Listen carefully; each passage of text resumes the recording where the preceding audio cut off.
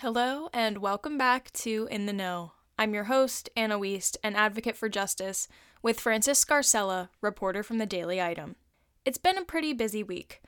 There's a couple things we're going to talk about today, some involving recent hearings in some big cases that are coming up, also the local elections that will be taking place in May, and the Point Township Zoning Board hearing that occurred on the night of Wednesday, March 8th. Fred and I are digging into all of that today. Well, it's been a crazy week. That's a interesting case, to say the least. One of those stories that just hits home with me and with everybody nationwide. I see a wig get ripped off, and then I see another wig get ripped off, and then it's a all-out brawl in the parking lot. And here comes police from all angles. She looked over, and she said, "I stopped counting at 22. And next thing I know, another inmate who turned around and say, "Did she just say what I think she said?" Bringing you weekly and breaking news in central Pennsylvania with award-winning reporter Francis Scarcella, hosted by opinionated social justice advocate Anna Wiest. This is In the Know. Produced by Harv Productions, LLC. All right, Francis is joining us on the phone again today because you've had quite a busy day so far, I hear. Yeah, very busy. 4 court hearings this morning for various murders across Northumberland County, including the Stephen Kruskie, who ran over his ex-girlfriend, and she resulted in death. And he pled guilty today to 13 counts, I believe, and can face up to 77 years in prison. Wow, is that something? Which is pretty much a lifetime. Yeah, is that something you saw coming? Did you think he would plead guilty? Nope, trial was scheduled actually for next week here in March, and it was jury selection was going to be on Monday, and sometimes these defendants, they realize and accept responsibility. So he was teary-eyed, but he did own up to it, and he pled guilty. So that doesn't necessarily mean at this point that the judge will accept it, but she takes it under consideration, and he will be sentenced within 90 days if the plea agreement is, in fact, accepted. And it looks like it probably will be. Yeah, how often does a judge not accept a guilty plea? It happens. I actually witnessed the one maybe 3-4 months ago where Judge Hugh Jones rejected a plea agreement for a guy who was in a car accident and killed somebody, and the guy tried to make a pretty good deal for himself, and Judge Hugh Jones, great guy, he rejected it and said, go back to the drawing table. So it happens. Yeah. It does happen. I'm sure that a lot of people were really happy probably about that one, because I know a lot of people really took the victim in this, Cheyenne Swartz. A lot of people really were invested in that and really wanted justice for her. So I think that's probably something that people are going to be glad to hear. Sure, especially for you, even you, because I know you had, or at least knew. I knew of her. She was, we went to school together. She was, I think, a year ahead of me.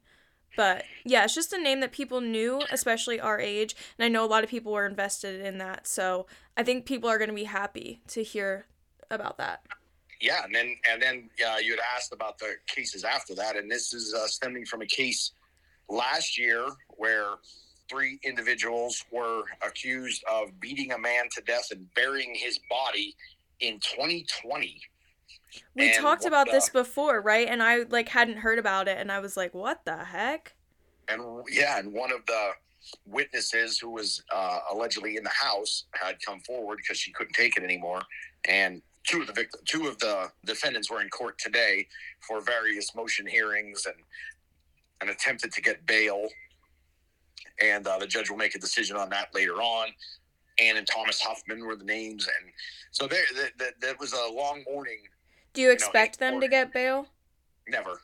Okay. I don't. But again, that's just based on the law. I'm not any. No, I know. But you have. The law says that any person who is accused of a crime that has the potential to have life in prison is not eligible for bail. So these 2 were accused of homicide.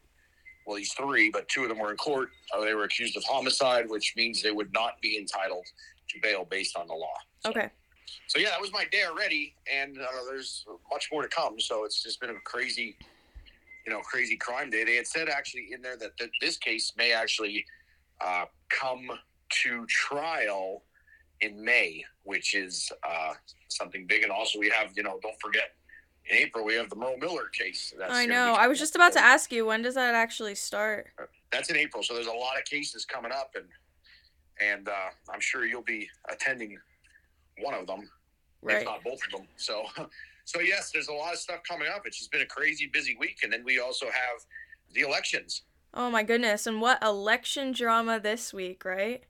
A lot of election drama. So we have a lot of candidates out there. I think we have 5 candidates for 3 county commissioner seats. We have, in Northumberland County, we have a former county commissioner running. We have 2 current county commissioners running. So, and then we have 1 political newcomer, and then actually a Shikellamy school district director who is actually trying to also seek the seat of county commissioner here in Northumberland County. So there's just a lot of stuff going on. We got district judges races. We have an interesting district attorney's race where allegedly the current district attorney, Tony Matalevich, filed his petition late, is what they're saying. And the county election board had rejected his petition, or the signature petition that has to be turned in. So there's just a lot I just kind of want to explain to people, the petition is what these candidates have to get signed to get their name on the ballot. I don't know, that's something maybe people don't realize. I didn't realize it until all this was going on, that you have to get all these signatures just to get your name on the ballot in May. Yeah, I mean, as far as what I would say on this is, to me, I'm not a big fan of them, and I'll tell you why that is because I personally think it's kind of a big waste of time, in my opinion, because you got to go out, you got to have all these people sign it, and then it's a process because people can challenge the signatures that are on it. And a lot of times, a lot of people that sign it, they don't even vote, or they just sign it so you stop bothering them. So it's just, I don't know, I'm just not a big proponent of that signature process, but it's been here since the beginning of time, and it is what it is. So it causes a lot of extra drama. Right. And so with that being said, they're saying that the current district attorney came in late. That's probably going to be up to if you had to ask me what's the next process from that, I don't have an answer because I don't know, because I've never seen it happen. So they had until what time? They had until when to get these petitions in? That's the debate. Is it 4:30? Is it 5 o'clock? Is it 4:30? Is it 5 o'clock? And this was on Tuesday. Correct. So we're not sure. Right. I was actually physically there when it happened. So he did. The current district attorney did walk in right before 5 o'clock, and the timestamp was 5:01. But you were in the building filling it out. So I don't know. But the office, there were people there. So I don't know. I never saw this happen. I don't know. So we're just gonna have to let it play out and see what happens here in the next days and weeks to come. But it seems like something that people might get pretty riled up over. Well, that's a big spot. It's a chief law enforcement officer in the county. It's a big position out to hold. So. I've already seen people like on social media and whatnot talking about it. I don't know. It's a half an hour. Yeah. And that comes down to again, it's the chief law enforcement position in your county. So, and it's very important. And I mean, these are the people that defend the rights of victims and go after the proverbial bad guy. So it is what it is, and we'll see how it plays out. And at the end of the day, we have to remember that it's a campaign, and a lot of accusations are already coming out about what was going on and why District Attorney Matalevich was late to turn in the petitions. And campaigns can get dirty. We all know that. That's the thing, and as reporters, we weed through all that, and there's no, it's facts. We deal in facts, and that. No, but I don't even mean as reporters, because I just think, on social media and whatnot, people are already saying, oh, it was because of this or this or this, and people are going to get that in their heads, and that could affect if his name does end up going on the ballot, which we don't know 100% for sure yet, I don't think, But, it could sway people's so, opinions one way or the other, and I just think it's going to play it's going to play a part in this election either way. Right. So, with that being said, too, it's been kind of, since we started this, it's been kind of, one-sided here that I'm out there doing all the in the trenches, and Birdie tells me that you're going to be talking about your own stuff here coming up soon, because you also had your very first heavily attended news story. So tell people about that, because that also is something that is a very great concern to the Northumberland Borough and the Point Township, Northumberland County as well. So tell us about that and your first experience dealing with many members of the public and elected officials. Yeah, so last night, we're recording this on Thursday, so last night would have been the 8th. The Point Township Zoning Hearing Board heard the case of Encina, who plans, I don't know if they still plan, but they had planned to build this plastic recycling kind of facility along Route 11 in Point Township, and there's a lot of concern and there's a lot of tension about this building in general, but specifically the hearing last night was about the height of one of two, my understanding, buildings that would be on the property that is part of Encina's current design plan. So basically, part of the zoning ordinance for the industrial district said that buildings can only be up to 50 feet. But Encina wanted to build a building that was 80 feet tall.